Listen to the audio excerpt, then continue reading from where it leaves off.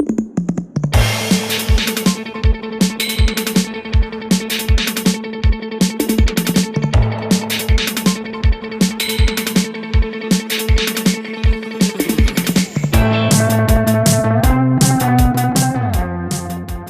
we are. We're here. We're here. I love how we say this twice a show. You know, it's like a thing. Every time we enter. Every time we enter. Well, so you switched Tupac for Biggie behind you. Yeah, we switched them up seasonally. So Tupac is now upstairs, and the Notorious B.I.G. is downstairs. His birthday's coming up in a couple weeks, and so I figured it's time to switch. I also have an MF Doom painting, so that'll make its way down here at some point. A what painting? MF Doom, super underground rapper. You'll see. Oh, Doom. Okay, I thought you said Dune, like no. Like the '80s movie. Yeah, no. MF Doom, all caps. I want you to have a Dune painting. Yeah, I don't have a Dune painting. Yeah, so I'll bring him down here at some point in the spring. It's kind of a dark painting, but it's good. That's amazing. Good stuff. Yeah. Well, I'm on yahoo.com here, checking out the old news. What do they say? I'm always impressed by somebody when they're like, here's my personal email, and it's either Yahoo or Hotmail. What was your first? My first. Hotmail. What was your first? Hotmail? I can't. Oh, no. AOL. Oh, AOL. AOL was my first. You've got blah, blah, blah. So I had that garbage. And, okay, not garbage, but I had that great innovation of the 90s. Yep. And I think my second was Yahoo, man. I think it was Yahoo. And then Hotmail. And then, like everybody else who sold out, Gmail. Yeah. Sold out to Google. I got my Gmail account when Gmail was still invitation only. That's how old school I am. Like, that's old school. Do you remember the first time you went to google.com? Because I do. I remember it. Do you remember the first time? I don't think I remember. I remember going to it and going, there's nothing on the page, because you're used to Yahoo. It's a big blank page, yeah. Alta Vista, Lycos, Netscape, everything with ads and tons of buttons. Here's my story. It's fast. I was in college. My friend William Dubell, who is an engineer at Intel and a brilliant deep thinker, and I went to college together, and we would hang out. I mean, it's fucking college. So we would hang out like every night at his house and just goof around until like 3 a.m., go in his pool, hang out, invite some friends over, do the things, right? And so one night, he's very technical, and he had this like huge, he had this Micron computer tower with like SCSI hard drives that he used to show off to us. And he had this like 27-inch Sony Trinitron monitor that, honestly, Andy, I don't think I could fit through my front door. Like, we're talking about like a TV set, like electron tube, whatever, like massive monitor. But we thought it was the coolest thing ever. It was white. I'll never forget. And he's like, Pedro, let me show you something. And he goes on google.com, and it's this massive screen, and it was just a blank page, and it just said Google at the top. I'm like, what is this? And back then it was like, you'll remember, it was like Alta Vista, Excite Search, everything. AOL, NetFind, like all of these old school. There was like a Netscape one. Ask Jeeves. Shout out to Jeeves. Yeah. Gotta ask Jeeves, man. And so I'm like, what is this? And so he does the search engine, and it's this like clean, all text, like layout. And then he's like, I also have an email address with this company. It's Gmail.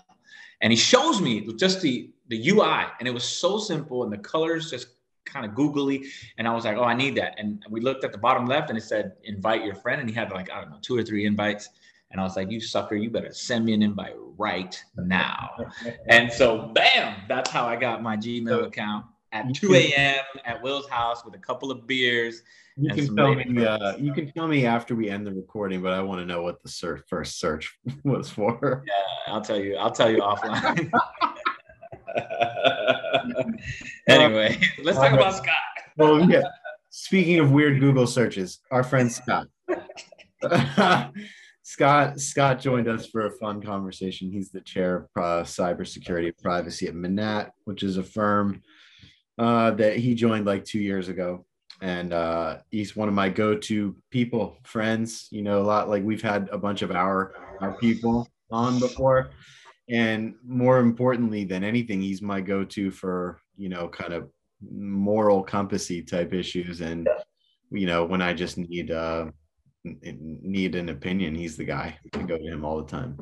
Yeah, I'll try to fluster Scott, and it's not going to work. Like I try. He's pretty good, man. He's pretty steady. He doesn't get too high, too low. And I think that's good in outside counsel, man, especially in your space where you're like, in like the startup, there's like a volatility in a startup, right? Like, and this is like your third one, I guess now, right? And so I can see how a steady hand serves you well. You need it. It's an absolute necessity. And when I come in and it's so important to have your people. Yeah. Because you can't ever do it alone. And, yeah. and in startups, you're often alone for a period of time, until you to get to the point where right now at Alice, I'm really lucky to have Beth and Jamie working on our team. And, we're in great shape now, but it can be a grind without people like Scott backstopping you and helping every time something really hard happens. I think that's right. And he's at a good firm. I've used his firm before for more like public policy California stuff, but like super great firm, like fair pricing, like always available, responsive, good firm. Very progressive firm. Yes. In a lot of ways. And consulting practice, law firm, like there's a lot of creative thinking in that firm. And so that's an interesting thing. And which is a shocker. Rare. Because, rare. And I think a big reason Scott joined Manatt. So here it is. Let's do it. Yeah. Here we are. We're here. Scott has just consented to video recording, biometric collection, any other data collection, and we're going to list his personal home address a little bit later. He's agreed to let us use his personal data in perpetuity for any purpose. His dog's name. That is correct. And my social security number. Yes. Yeah, got the social jotted down, already applying to a credit card. We're moving. Yep. Excellent. Well, we're really pumped to welcome our friend Scott Lashway here. You were leader of the privacy and cybersecurity practice at Manatt, a law firm that. So how long have you been there? 2 years? About 2 years, yeah. Yeah. And prior to that, Scott was like us. He was an in-house guy at Mass Mutual, and so I think it's a good place to start. Is you were in a couple larger law firms, and then you went in-house. We're always like intrigued by people that make that choice, but then I'm extra intrigued by someone that makes the choice to go back. So will you start there? Tell us what the thought process was kind of at that point. What, the point of going out to private practice? Well, no, I start with going to Mass Mutual. Oh, I was at a law firm. I loved it. Loved the people I work with, but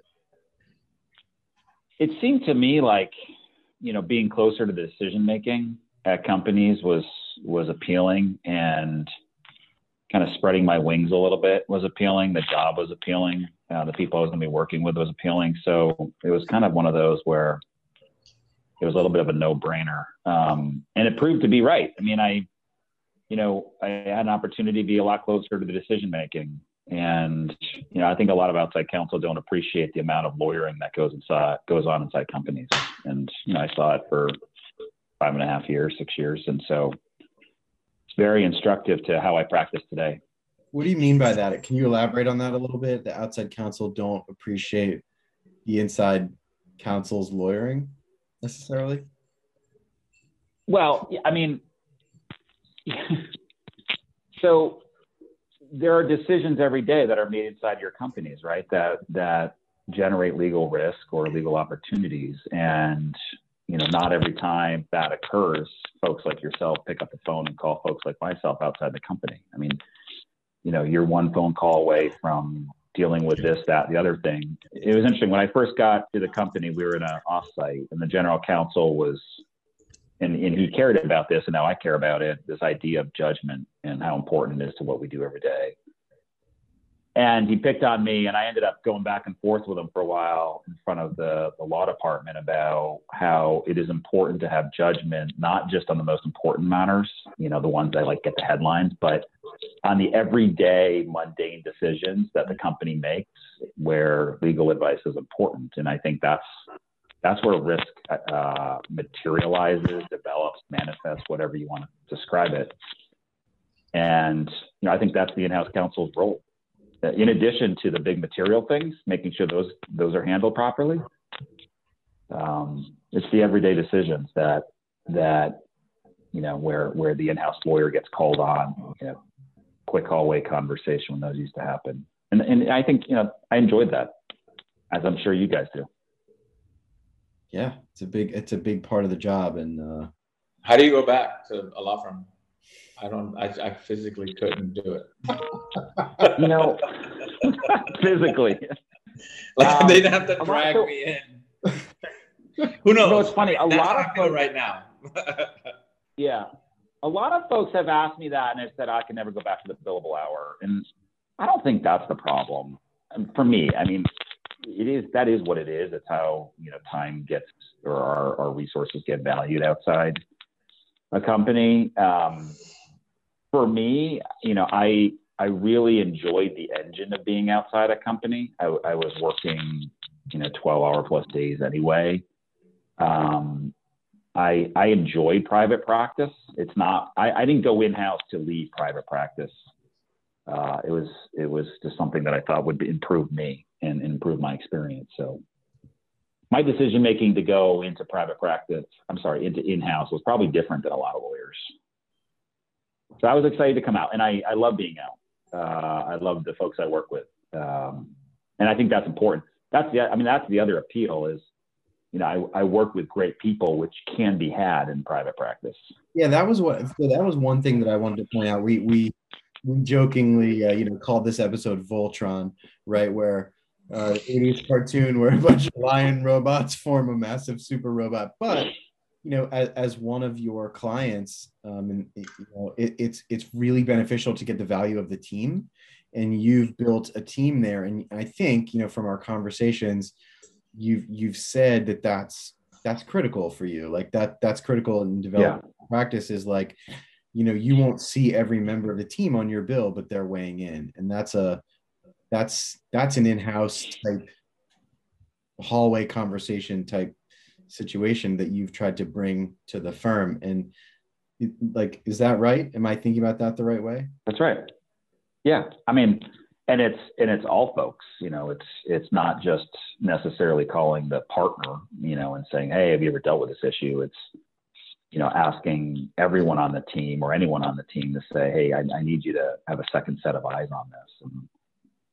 And we don't do it because, you know, we want someone else billing. We do it because we want to get the best work product, but it's also fun. I mean, it's a lot more enjoyable to do your work when someone else is kind of alongside. And so, you know, we have the benefit at the firm of truly enjoying one another's company and respecting one another's talents. And our team is, I mean, I don't think there are two people on our team, on our privacy and data security team, that overlap 100%. We all have very different sets of experience that we bring to the table, which is purposeful. So it's fun that way. Is $1,200 an hour, just curious, like at the high end, is $1,200 an hour? Does that make sense? Like, is that for anybody's time, for brain surgeon's time? For me, I would say you should pay more. You know, I think it's hard. I think it's hard to evaluate because I think there's a lot that goes into that. One, you know, is the person actually charging you for every second they spend working on your work? If they are, then I would say 1,200 is a lot, right? If you're getting nickel and dime for every time you're, you know, calling or reaching out, then I think that's a lot of money. And I think you should, you know, make sure that you're getting the value out of that rate. Personally, I you know, we like to tell our clients, so this is a little saying we have, and as people listen or watch to this, to the extent they find it interesting, maybe they'll pick it up. But, you know, we like to be the general practitioners to our clients, not just the surgeons. So we want to understand our clients, which takes a lot of energy and a lot of time. And sometimes, you know, clients aren't going to pay $1,200 for us to learn about their business operations, their technology. And they probably shouldn't, but we like to do that.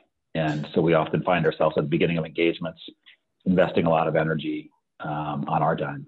When you and I talked, Scott, when you were thinking about moving from one firm to another, one of the things that you mentioned to me is that they'll let me set my rate at X, right? It wasn't $1,200 an hour, right? They'll let me set my rate at X, which is lower than, you know, some rate that somebody might want them to charge. And I think that's, correct me if I'm wrong, right? That ties to what you're saying. Like, it has to be reasonable, and you're working with people on a project basis a lot of times, a litigation or a matter where you're giving quotes.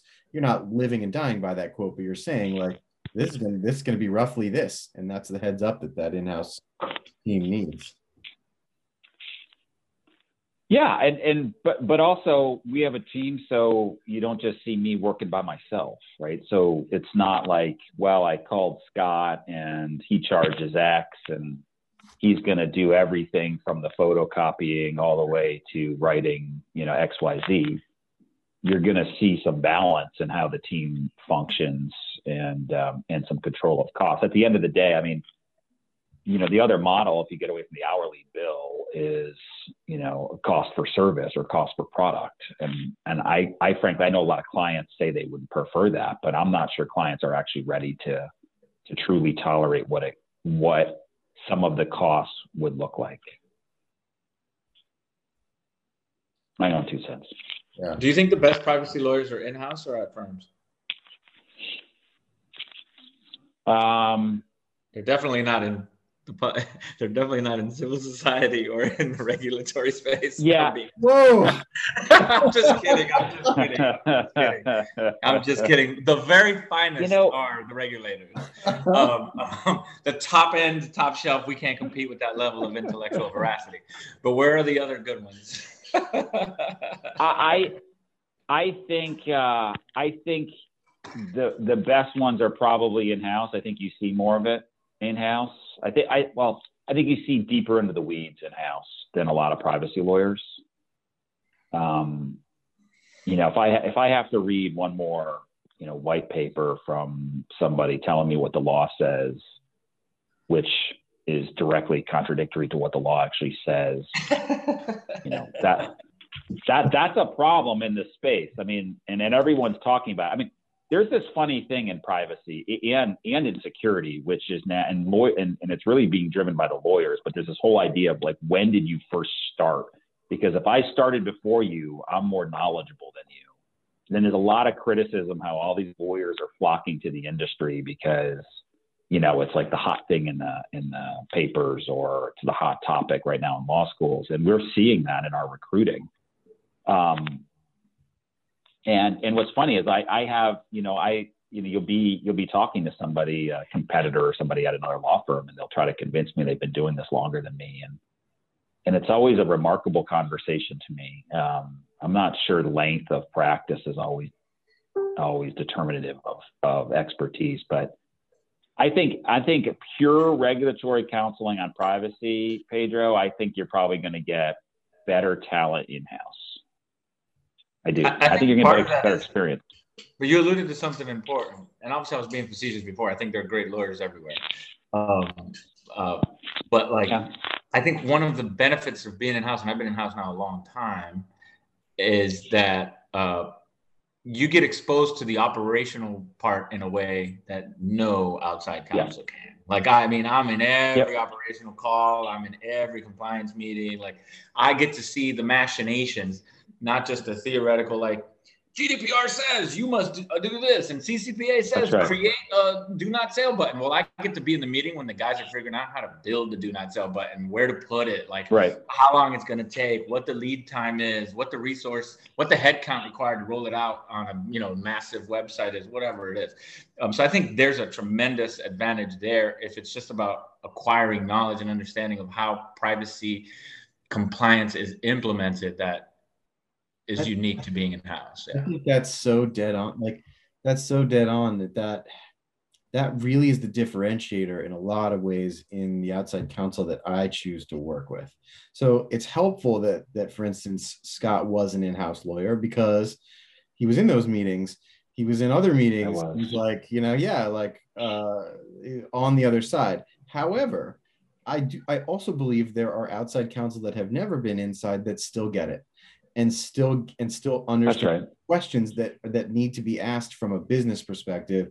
And to me, that's just them working to understand it and having, creating relationships and being curious and learning about what it truly is. Like my corporate counsel, they've never been in a business, but they certainly know a lot of the questions to ask when it comes to sort of critical things around a fundraise or critical things around capitalizing the business. These are business questions. They're not necessarily, what does Delaware law say about this? They have to know that too, but it's everywhere. And that's the foundation though, right?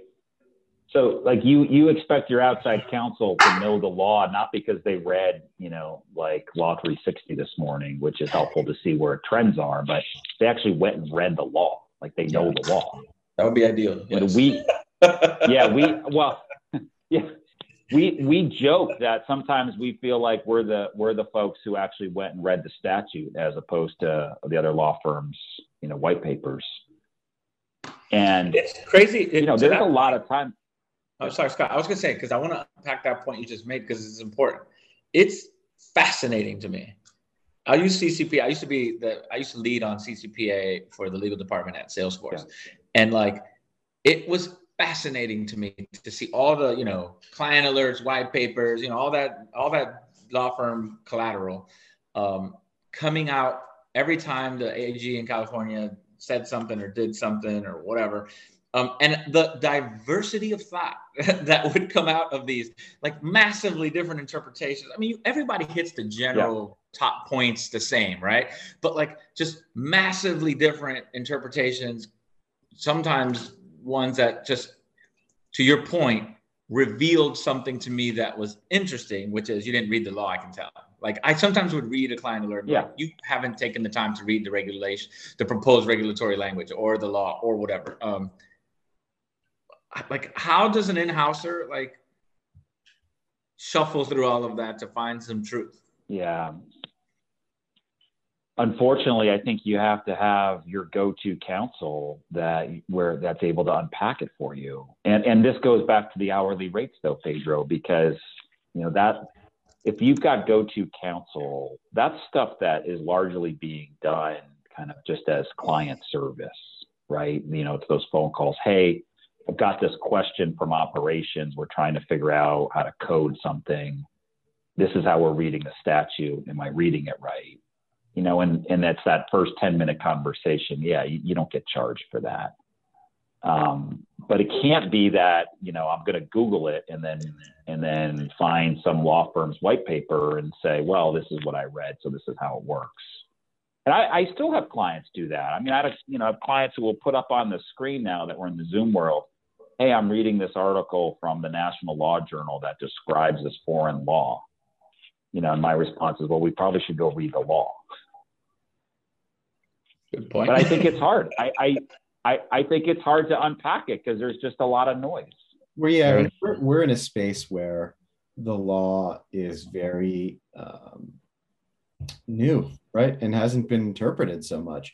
So you can get a client alert, Pedro, to your point, you can get a client alert from 6 different law firms that has the same gist, but has a different flavor and a different feel because, and 3 of those firms could have legitimate different thought processes or interpretations. Right. There are 3 that might not have read the law so well, but there's an intense amount of variability. So it just goes to all of the intangible reasons that you select an outside counsel to work with. And those are the intangibles that matter so much when the chips are down and when you need something. And that actually leads me to one of the other things I wanted to talk about with you, Scott, which is ethics. As one of my outside counsel, but you also happen to be my friend first.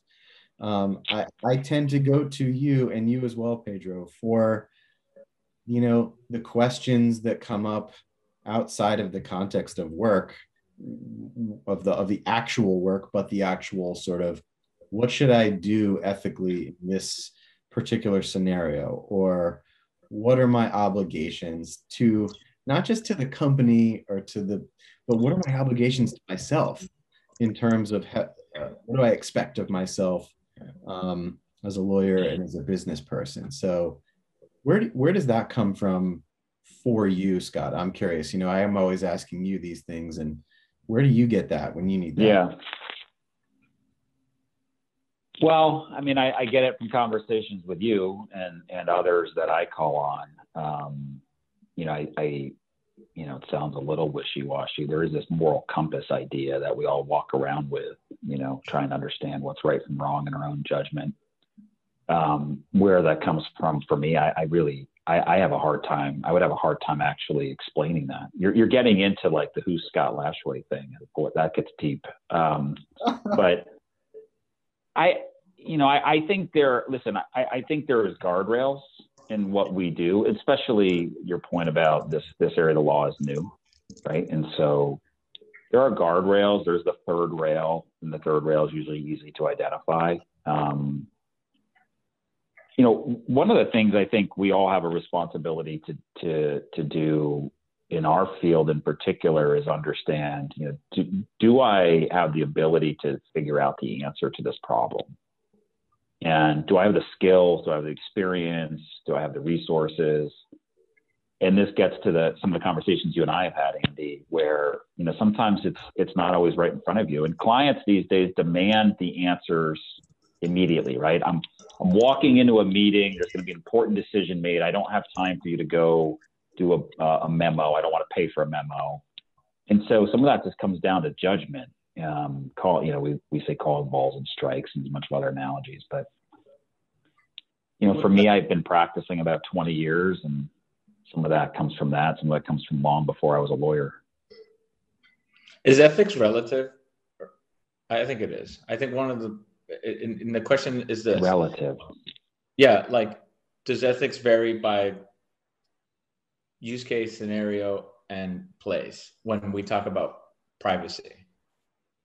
But we'll keep going, but just interested in your reaction to that question.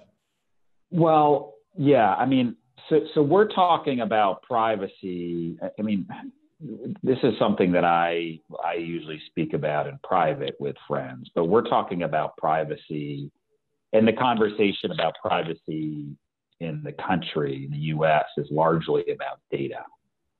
There are other fundamental privacy discussions in the country that have been going on for far longer than people have been using the internet. And, we all studied those cases in law school, and they get to very personal things. And it is interesting, I was doing some research this morning for a client call later, and it is interesting, the history of privacy in this country. I mean, there are state constitutions that provide fundamental privacy rights, notwithstanding whatever your views are of the U.S. Constitution. And, if you want to get foundational, where does the right to privacy originate in the U.S.?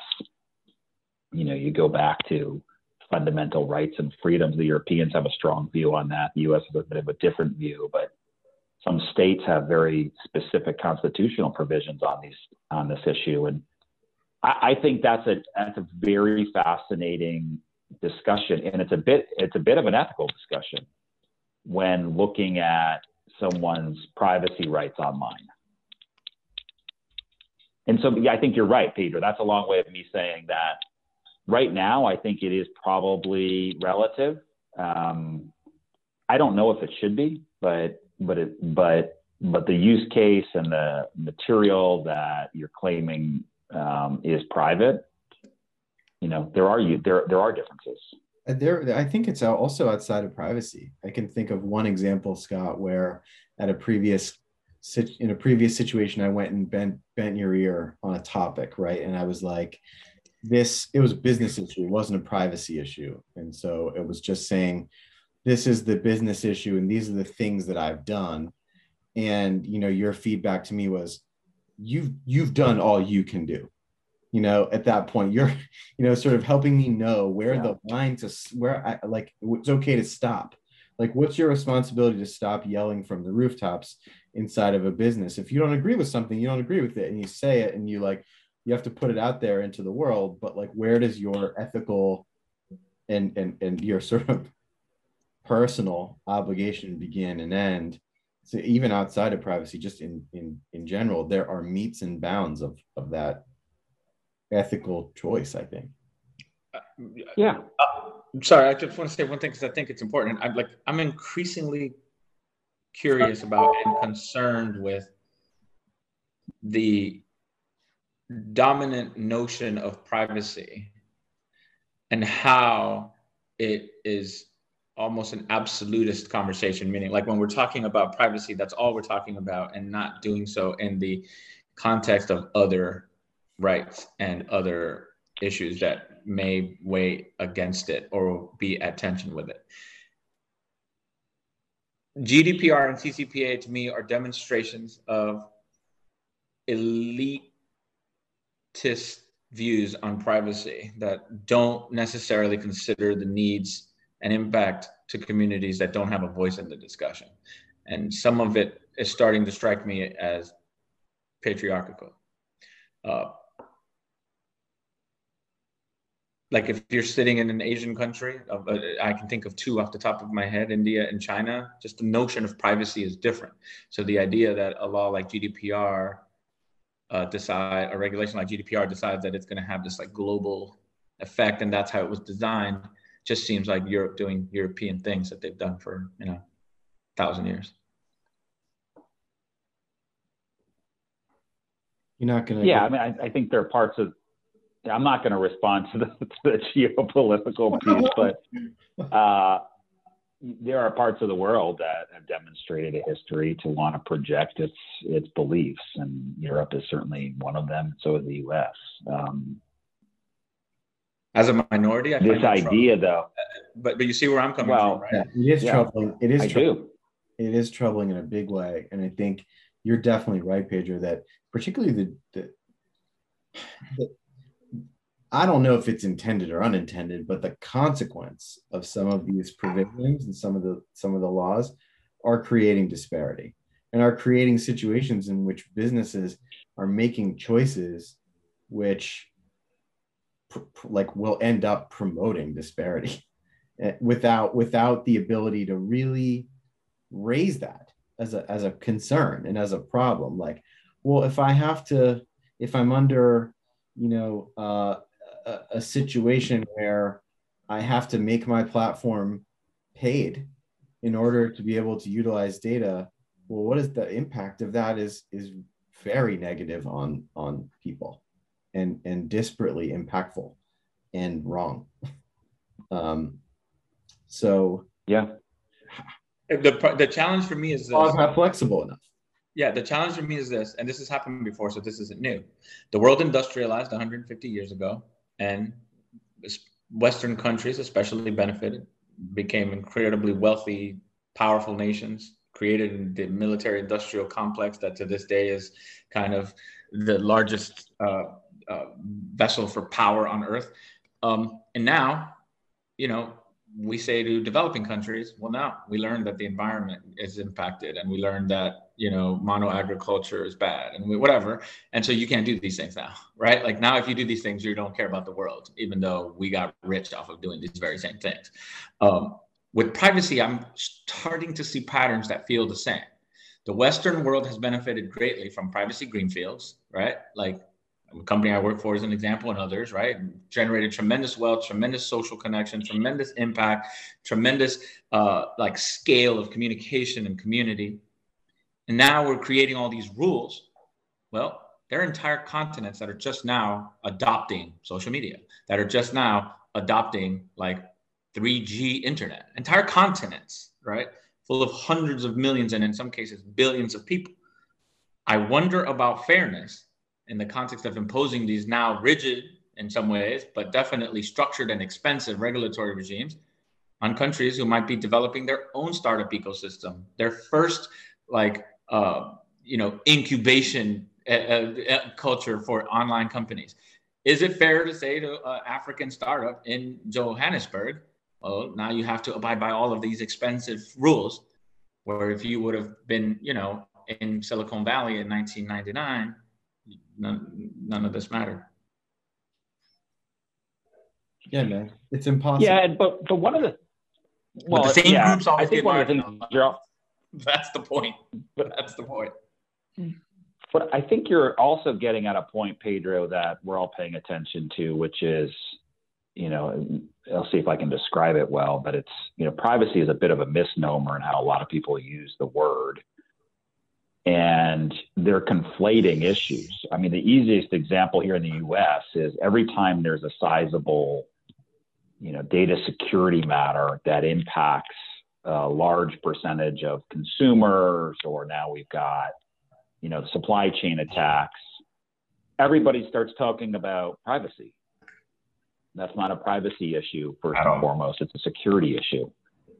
And, again, going back to your examples, some of those issues aren't privacy issues. They're the deployment of technology, the availability of technology, the power of technology, the desire that individuals and people have to use technology to communicate, both within their small communities and then outside to the outside world. And some of that's not privacy. And we're using privacy in a way to regulate some of that through application of some international or extraterritorial laws, rightfully or wrongfully, but it's actually not getting at what some of the core concerns should be. I agree. And you create a high operational cost barrier to entry into markets where scale happens, like Europe, California, Virginia. I mean, these are highly dense, highly wealthy, highly populated, highly sophisticated infrastructure societies. And so if you're the small startup in India trying to build out scale, and now you have this not new, but like this really high cost that just wasn't there when your competition, which are incumbents, were scaling, I don't know about fairness there. Right. We don't have any regulatory history. That's the other challenge here, right? They could scale and start up. What's the regulatory enforcement going to be? Who knows? We don't really. Well, I mean, think about the development of technology in the healthcare space, right? Even here in the U.S. And one could make a good argument that the pandemic and the impact that's resulted from the healthcare industry needing to focus the provision of services remotely is probably not such a bad thing for a lot of communities that are not as wealthy, right? That don't have the ability to go to the private doctor every day, or even to pay for the private doctor. So maybe healthcare is now delivered cheaply, more efficiently at home. But there's also a good argument that the provision and availability of data and the restrictions that some of these laws could apply or impact that data set is impacting the development of technology, or could impact the development of technology over the coming years. Now, we know there's HIPAA exceptions to some of these, but not all health data is HIPAA data. So, you have those issues right at home here in the U.S.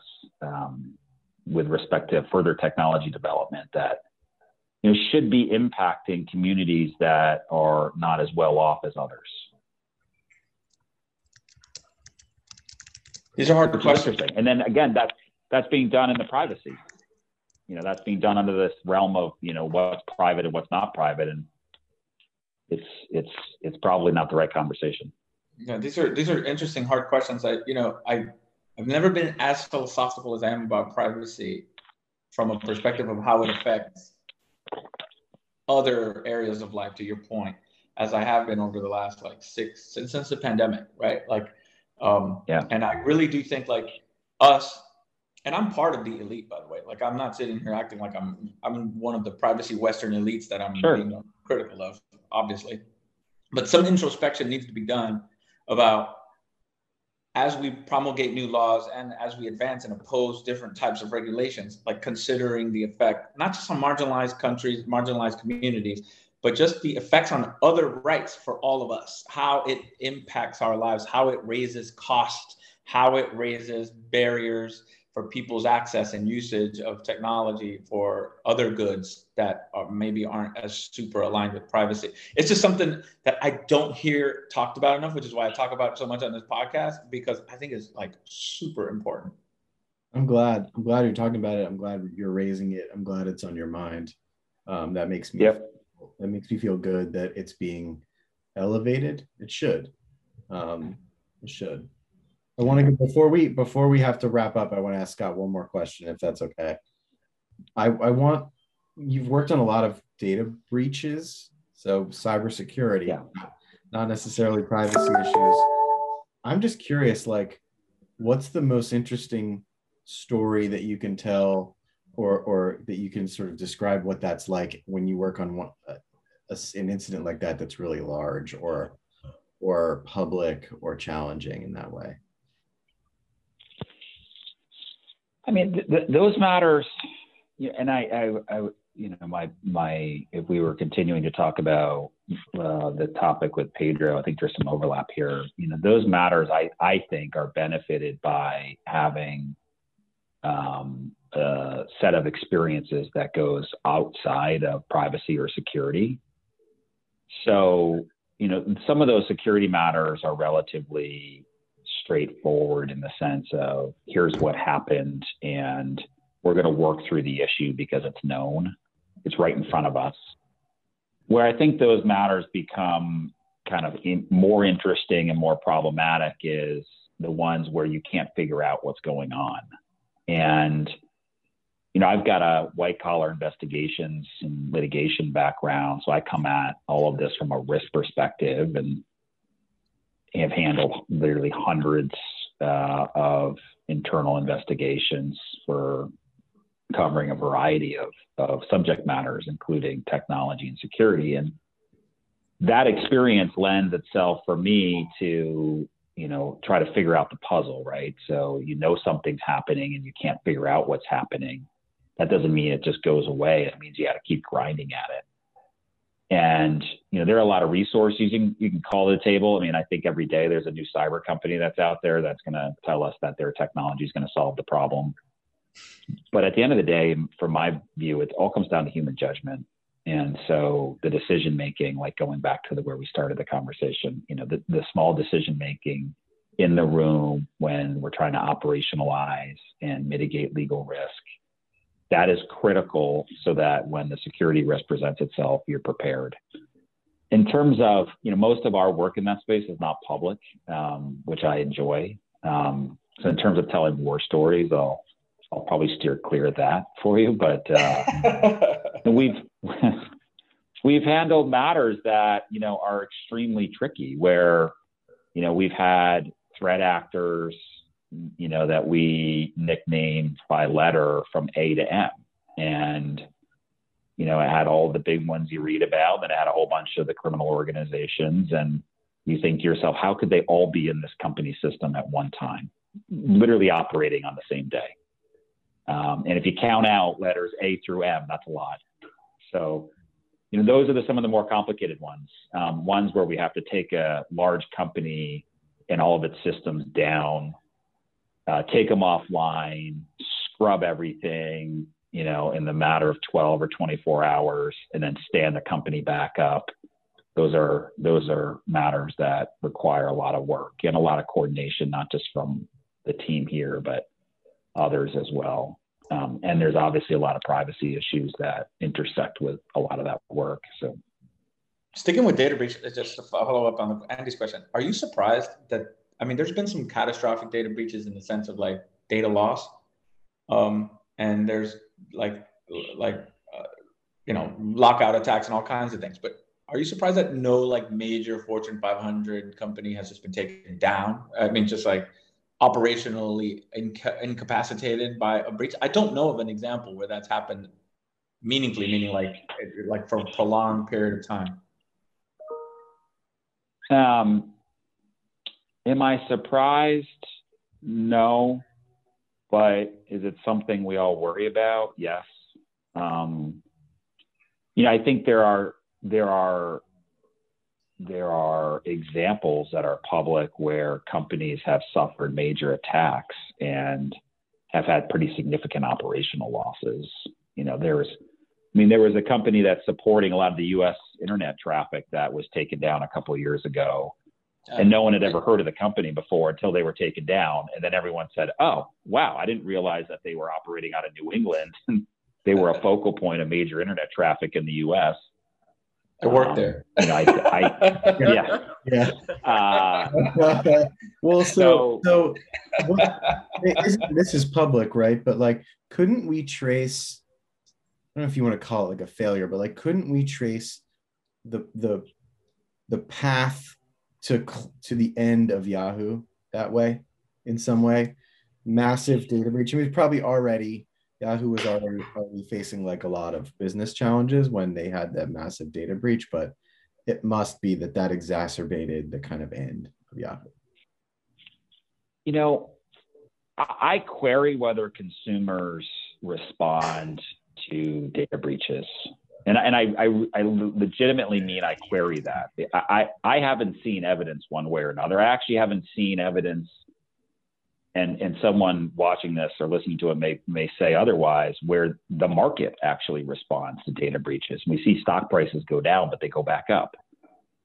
And, the idea there is that security risks or privacy risks are embedded in the market price. And on the other hand, in private transactions, we see transaction value change. And, we've been part of deals where they've changed significantly in a material way because of privacy and security risks. Listen, I mean, going back to my comment about how long people have been doing this, I've been doing this for about 20 years in privacy and security. And, people have said, oh, a lot of things have changed. A lot of things haven't changed too. The laws have changed, especially on the privacy side. That's changed pretty significantly. On the security side, people have been stealing things forever. Right. And so, the vectors have changed, but, I tell if I'm in front of a board, I make a joke about, you used to need 3 things to rob a bank. You need a mask, a gun, and a getaway plan. And now you can make yourself a latte and steal millions or more from your couch. And that's all that's changed. I think that's right. And shout out to Yahoo for still sort of being around in a lot of ways. I mean, but just differently than we expected, I think, back in the 90s. But Yahoo's still kicking. We'll end with a shout out to Yahoo. Shout out to Yahoo, man. That's as good enough as any end. Scott, thanks for dialing in. Thanks for talking with us and the wide-ranging conversation. So really fun to chat with you today. And back to the grind. Let's go do it. Yeah, thanks for having us. Thanks, I'm going to bill you all 0.8 for this, just so you know. 0.8. All right, so coming your way. Don't hesitate. Yeah. All right. Bill Andy. All right, nice seeing you guys. Thanks. Later. That was funny, man. That was good. All right, we're good, Scott. You can drop off. Thanks, Scott. Okay. Thanks, guys. I appreciate the chance. It was fun to talk to you both. Thanks, awesome, man. Talk to you later. Hey, Andy, I see that we're still recording.